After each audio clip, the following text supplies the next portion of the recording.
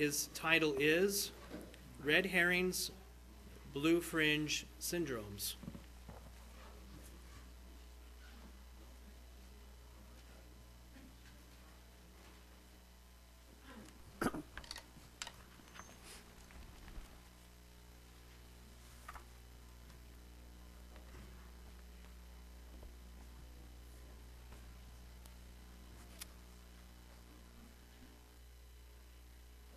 In my last message about the ashes, sifting through the ashes, I actually had 33 pages of handwritten notes, and I only gave the beginning of that and the ending of it. So today I took some of the information out of the middle of it and edited it into this message, the red herrings and blue fringe syndromes. Would you like to be a better Christian? Do you want to be a better Christian? You always say the right thing, do the right thing.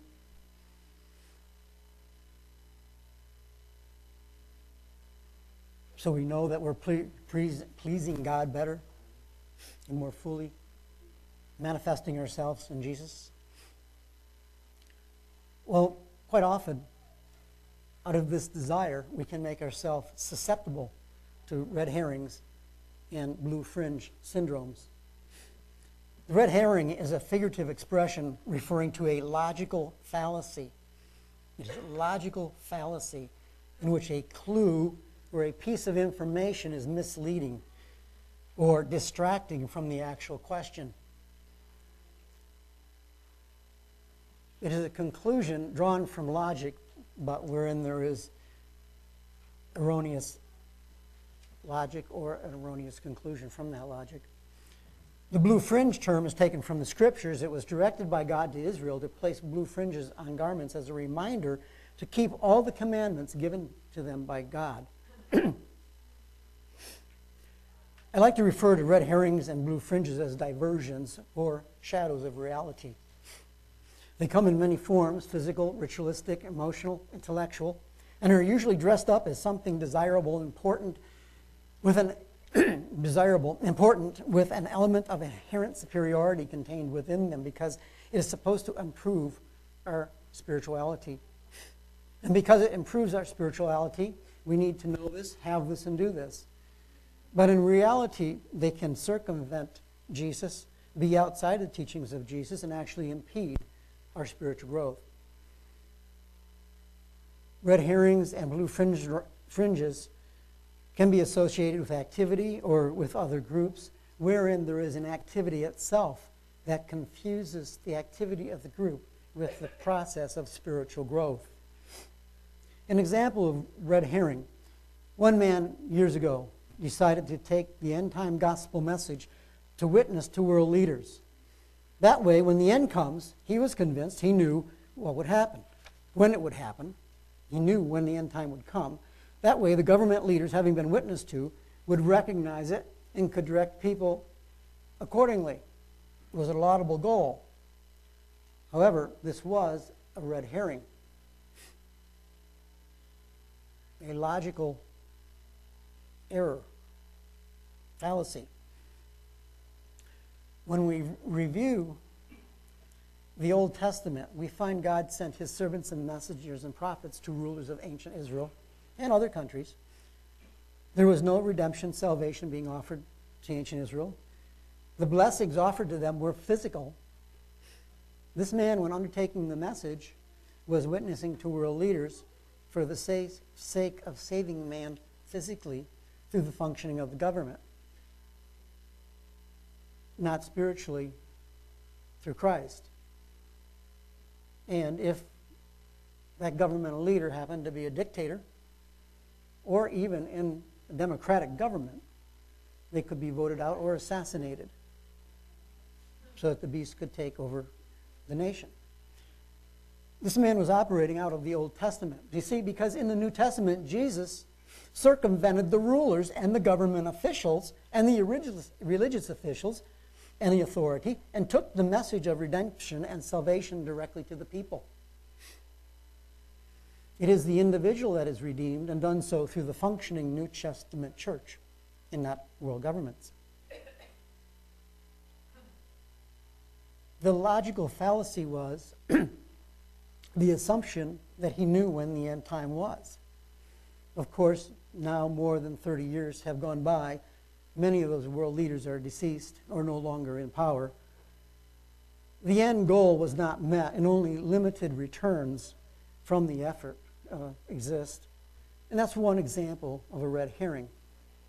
We'll go to the scriptures for an example of the blue fringe. It's in Numbers 15, 38, and 39, where God gives the instructions to the children of Israel. Speak unto the children of Israel, and bid them that they make them fringes in the borders of their garments throughout their generations, that they put upon the fringe of the borders a ribbon of blue. And it shall be unto you a fringe, that you may look upon it, and remember all the commandments of the Lord, and do them, that ye seek not after your own heart and your own eyes, after which you used to go a-whoring.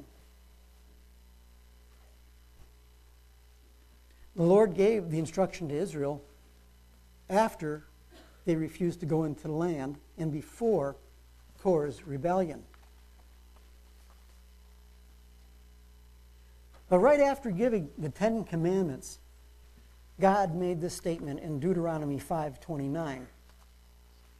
Oh, that there was such a heart in them, that they would fear me and keep all my commandments always, that it might be well with them and with their children forever. So God knew in advance that they were deficient in one key ingredient that would inhibit them from being able to keep the covenant agreement they were making with him. That key ingredient was heart. And so it wasn't too long in time before they failed to obey the Lord, even with the blue fringe. In Numbers 25,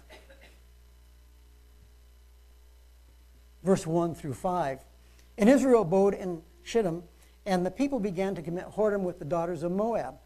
And they called the people unto the sacrifices of their gods, and the people did eat and bow down to their gods. And Israel joined himself unto Baal-peor, and the anger of the Lord was kindled against Israel. And the Lord said unto Moses, take all the heads of the people and hang them up before the Lord against the sun, that the fierce anger of the Lord may be turned away from Israel. And Moses said unto the judges of Israel, slay you every one his men that were joined unto Baal-peor. Lesson learned. Blue fringes didn't and don't work. God already had the solution to the problem. He intimated that in Deuteronomy 5:29 that we already read. In Hebrews 10:16, he goes further. He says, this is the covenant I will make with them after those days, says the Lord. I will put my laws into their hearts, and into their minds will I write them. Certainly, anybody can look on a blue fringe and relate that to keeping the law, and then remember, I should keep the law. But the problem is recalling the specific law for the situation that we're in. The limitations of men preclude his ability to do this. We could go on and review all the failings of Israel throughout the Old Testament. The cause was the same, the solution is the same, and the lessons learned is the same. Red herrings and blue fringes don't work. There are two possible outcomes from blue fringes that I've identified, and there may be more. It can become a total false religious system involving such things as we do have in other religions today, such as the crucifix. It can go on and become an idol and a point of pride and arrogance. Or the reminder itself becomes transparent. You no longer even note the significance of it. You put the crucifix on or the blue fringe, and it's meaningless. It's just another decoration. It may take a week, it may take a month, it may take a year, it may take 2 years, but that's probably most likely what will happen, and that's what happened to Israel. If you don't believe it, try this. Go to the hobby craft store, buy yourself 10 spools of ribbon, each spool different color, 10 of them. Cut them to about 3-inch long strip. You've got 10 fingers if you don't have any growth defects or injuries that would have detached an appendage. Tie one of those different colored ribbons around each of your fingers to remind you of all the 10 commandments. And then see if you break any of the 10 commandments. Because you see, Jesus in the Sermon on the Mount expanded the 10 Commandments to 27 different points in the Sermon on the Mount alone. So now you need more than just 10. You can't possibly have it work.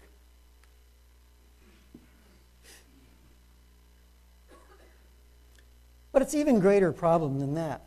Because if we review the story of Lazarus and the rich man in Luke 16, we'll find out that the rich man says in verse 30 and 31, I'm just going to relate it to you, I'm not going to turn there, send one from the dead, because certainly if you send a man that was dead back to them, a resurrection, certainly they will listen. And what was the response? No, they won't listen. If they don't hear the prophets, no. Just like the blue fringe. No. And Israel didn't believe their own eyes. We can go back to Numbers 14:1. Israel visually saw and experienced God's miracles that brought them out of Israel. Yet they were afraid to enter the promised land and wished they were back in Egypt. And we find out that all the things that happened to them were examples for us. 1 Corinthians 10:11. 1 Corinthians 10 and 11. Now all these things happened unto them for examples, that they are written for our admonition, upon whom the ends of the world have come. It's for us to learn from their shortcomings, to avoid red herrings, blue fringes, and the end result of them.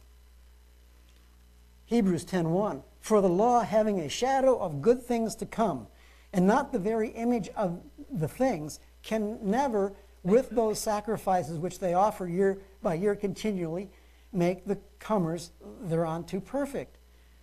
The red herrings and the blue fringes are not going to make you perfect, as God said back in Deuteronomy 5. Here again is the key ingredient in Mark 12:30. And thou shalt love the Lord thy God with all thy heart, and all thy soul, and all thy mind, and all thy strength. This is the first commandment. Matthew 5:6. Blessed are those that do hunger and thirst after righteousness, for they shall be filled. Matthew 5:20. For I say unto you that except your righteousness shall exceed the righteousness of the scribes and the Pharisees, who had blue fringes on their garments, you shall in no case enter into the kingdom of heaven. And it should be noted that those who gave Judas 30 pieces of silver had blue fringes on their gowns. Romans 1:17, for therein is the righteousness of God revealed from faith to faith, as it is written, the just shall live by faith. So what is the significance of the Jew? Paul talks about this in Romans 3, verse 1 and 2. What advantage has the Jew, or what profit is there of circumcision? Verse 2, much every way, chiefly because unto them were committed the oracles of God. But then he goes down in Romans 3:9, and he says, what then? Are we, that is, we being Jews, better than they, the Gentiles? No, in no way. For we have both proved, both Jews and Gentiles, that they are all under sin. And I'm going to reference back to a statement that Paul made before he started the discussion in Romans 3:1. I'm going to go back to Romans 2:29. And there he says, but he is a Jew which is one inwardly, and circumcision is of the heart, in the spirit, and not in the letter, whose praise is not of men, but of God. There are many different forms for red heifers and red heifers. You know, these animals get real confusing sometimes. You know, heifers and herrings. I wouldn't make much of a farmer, would I? I'd have the birds and the cows mixed together. But they can come in many forms. And Jesus met a woman back in John 4:19 through 23. And the woman says unto him, Sir, I perceive that you are a prophet. Our fathers worshipped in this mountain, and you say that in Jerusalem is a place where men ought to worship. And Jesus said unto her, Woman, believe me, the hour cometh when you shall neither in this mountain nor yet at Jerusalem worship the Father. Ye worship ye not know, ye worship you know not what. We know what we worship, for salvation is of the Jews. But the hour comes, and now is, when the true worshipers shall worship the Father in spirit and in truth. For the Father seeks such to worship him. So the place of worship becomes less important. There was a time in my life where I felt that for me to have adequate spiritual contact, I needed to be in the church or in a certain place. That is not the case. And there's another aspect of some of these diversions is biological purity. And here's an interesting little point.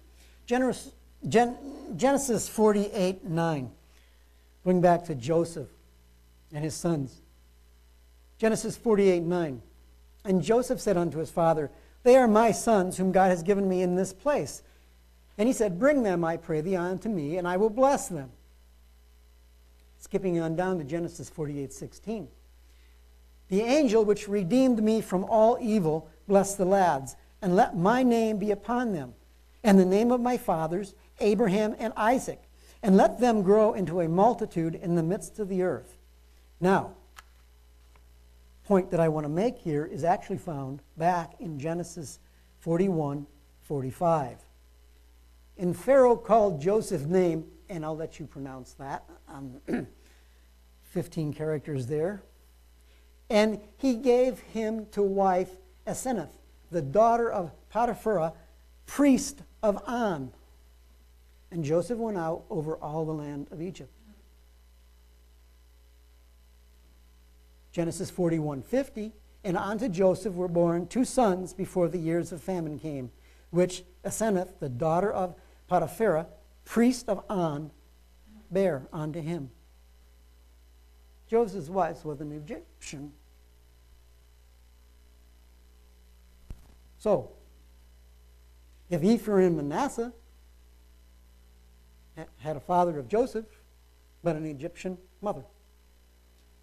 So it's so much for racial purity if you want to get on that bandwagon. And Jesus' genealogy. In the upcoming concert for the Behold the Lamb next week, there's a song that we do, Matthew Begets. It goes through the genealogy of Christ. Well, there's one person in there named Ruth. And you can read this in Ruth chapter 1, verse 4. Ruth was from the tribe of Moab, which goes back to the brother of Abraham, Haran, down through Lot. And you can see that and check that out in Genesis 11:26. So even the genealogy of Jesus was not pure Israelite, if you will. Abraham was different from fleshly Israel. In James 2:23, and the scripture was fulfilled which saith, Abraham believed God, and it was imputed unto him for righteousness, and he was called the friend of God. And that's what Jesus called his followers before he was crucified. We are friends of God. Called us his friends. But going on, an even more significant point, in Genesis 26:5. Genesis 26:5, before the law was ever given to Israel. This is what God says. This is what's written. Because that Abraham obeyed my voice and kept my charge, my commandments, my statutes, and my law. That's Genesis 26:5. So when God gave the law to Israel, he wasn't giving it to Israel for the first time. He's reinstating it to Israel after them having been 400 years in captivity. Abraham already knew the laws, the statutes, and the law and commandments. And another interesting point as we go along, Do you think the Jews are the children of Abraham?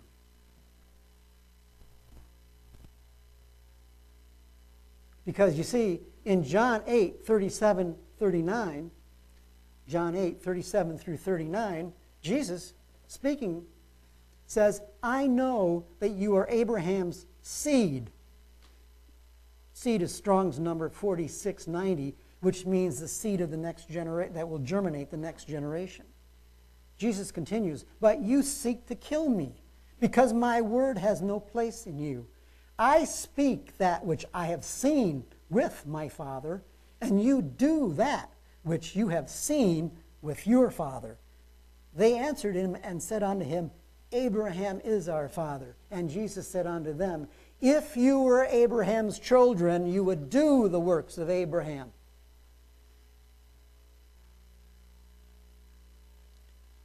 And continue on this same theme where Jesus differentiated genealogy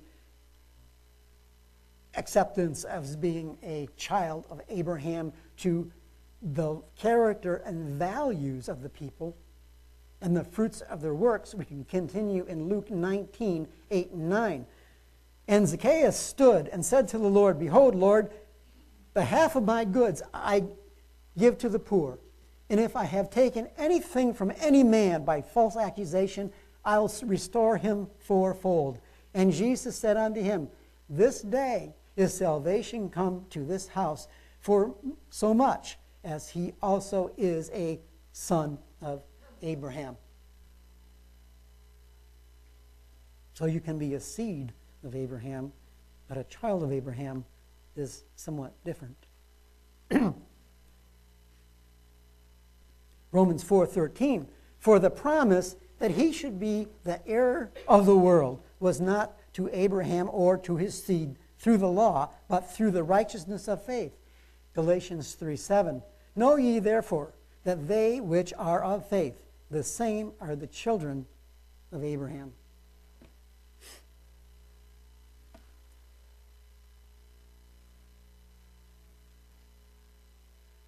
In Romans 8:8 and 9, so then they that are in the flesh cannot please God. But you are not in the flesh, but in the Spirit. If so be that the Spirit of God dwell in you. Now, if any man have not the Spirit of Christ, he is none of his. Romans 8:4, that the righteousness of the law might be fulfilled in us, who walk not after the flesh, but after the Spirit. No, it did not say that the law be fulfilled by us, but the law be fulfilled in us. What's the difference? Old Testament Israel tried to keep the law by what they did. We have the law inherently in our heart, or should have, or should be trying to improve that situation through following the instructions of Jesus.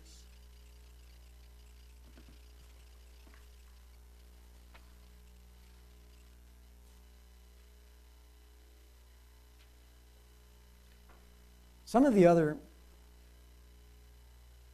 diversional doctrines and red herrings and blue fringes, we went through biological purity, places to worship, the Trinity, one God, calendar issues, 19-year time cycles, obsession with determining who the beast is, rituals whereby one seeks to make themselves feel more spiritual, the crucifix, rosary beads, prayer shawls, and skull caps, feigned love and feigned humility. The list probably goes on. I stopped at that point.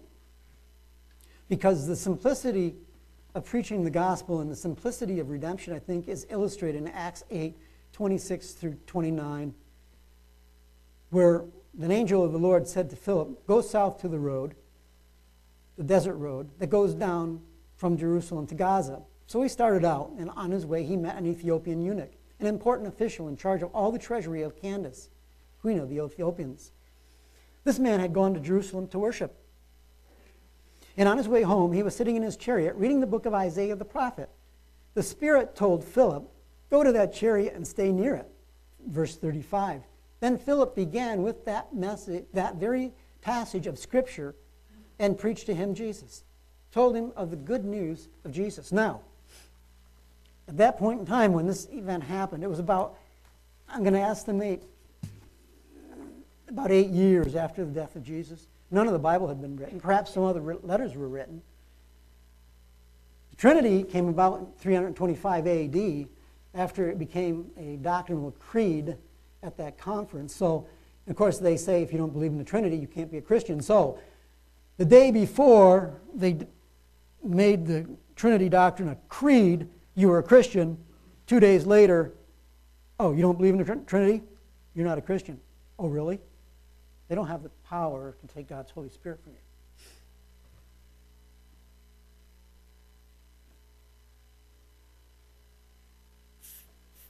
Philip went down and he preached Christ.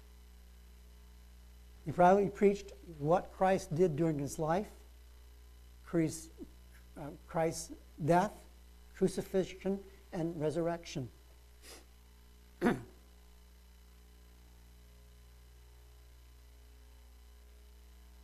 Real simple. Philip didn't preach the Torah, beads, skull caps, Trinity. He preached Christ. And Philip's message was adequate for salvation. It says in Proverbs 20, verse 9, "Who can say, I have made my heart clean. I am pure from my sin." Someone might feel they have accomplished some degree of this by pursuing red herrings and blue fringes. But we cannot confuse activity with progress, spiritual progress. The psalmist writes in Psalm 51:10, "Create in me a clean heart, O God, and renew a right spirit within me." Purity of heart is not achieved through diversions, red herrings, and blue fringe syndromes. It's not achieved through intellectualism, rituals, and object reminders. Participating in the pursuits of red herrings and blue fringe syndromes is a diversion from the true spiritual walk in Christ. So, how does one improve their spirituality then? Well, first it begins with desire. Hunger and thirst. Do you hunger and thirst after the righteousness of God? If you want to try that out when it comes up to a 3-day weekend, I don't know how often you fast during the year, but there was a time in my life I was pretty down on things, and I fasted for 3 days. I didn't think I could ever do that, but I did. After the first day, it actually got easier. You get your second wind or something. But I tell you, you can really get much closer to God, and closer than what you can ever think. And the diversions of our society, not only what I'm talking about here, the red herrings and the blue fringes, but life itself today, deters us. Because it's more about will. How much are you willing to do, to pursue, to achieve a higher level of spiritual development through Christ? So it requires a desire and then a value. How much do you value him? One man tried to pay the apostles to lay hands on him so he could get the Holy Spirit. That's how much he valued it. And it all comes about through faith and trust. And here's a key point. 2 Corinthians 10:5. 2 Corinthians 10:5.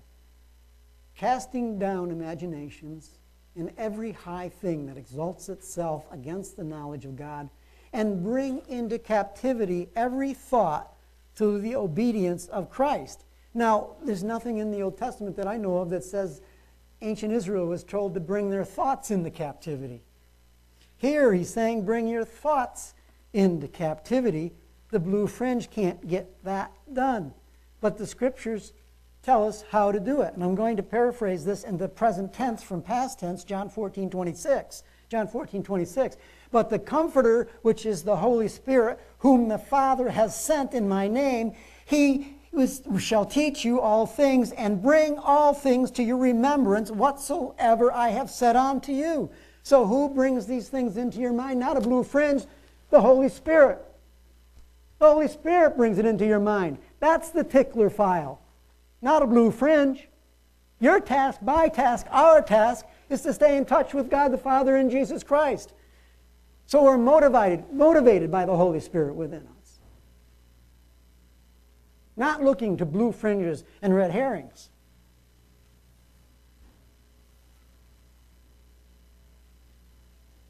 Passover is coming up, and there's no better time to review our relationship with Jesus, seeking to understand our own deficiencies that deprive us of the fullness of Christ, and to seek remedies for that situation. Hebrews 10:16 references the key ingredient again. The key ingredient. This is the covenant that I will make with them after those days, says the Lord. I will put my laws into their hearts, and in their minds will I write them. Do you believe that? Because it can't happen if you don't believe it. If you don't believe God's going to write his law into your heart and into your mind, so you don't need strings on your fingers or ribbons on your finger or a blue fringe, that's not going to happen. You're going to stifle yourself if you don't believe it. You must believe that he will do that for you. And then study accordingly and direct your life accordingly. Hebrews 3:12. Take heed, brethren, lest there be in any of you an evil heart of unbelief in departing from the living God. 1 Timothy 4:14, and we'll conclude here today. Neglect not the gift that is in thee, which was given you by the prophecy and with the laying on of the presbytery.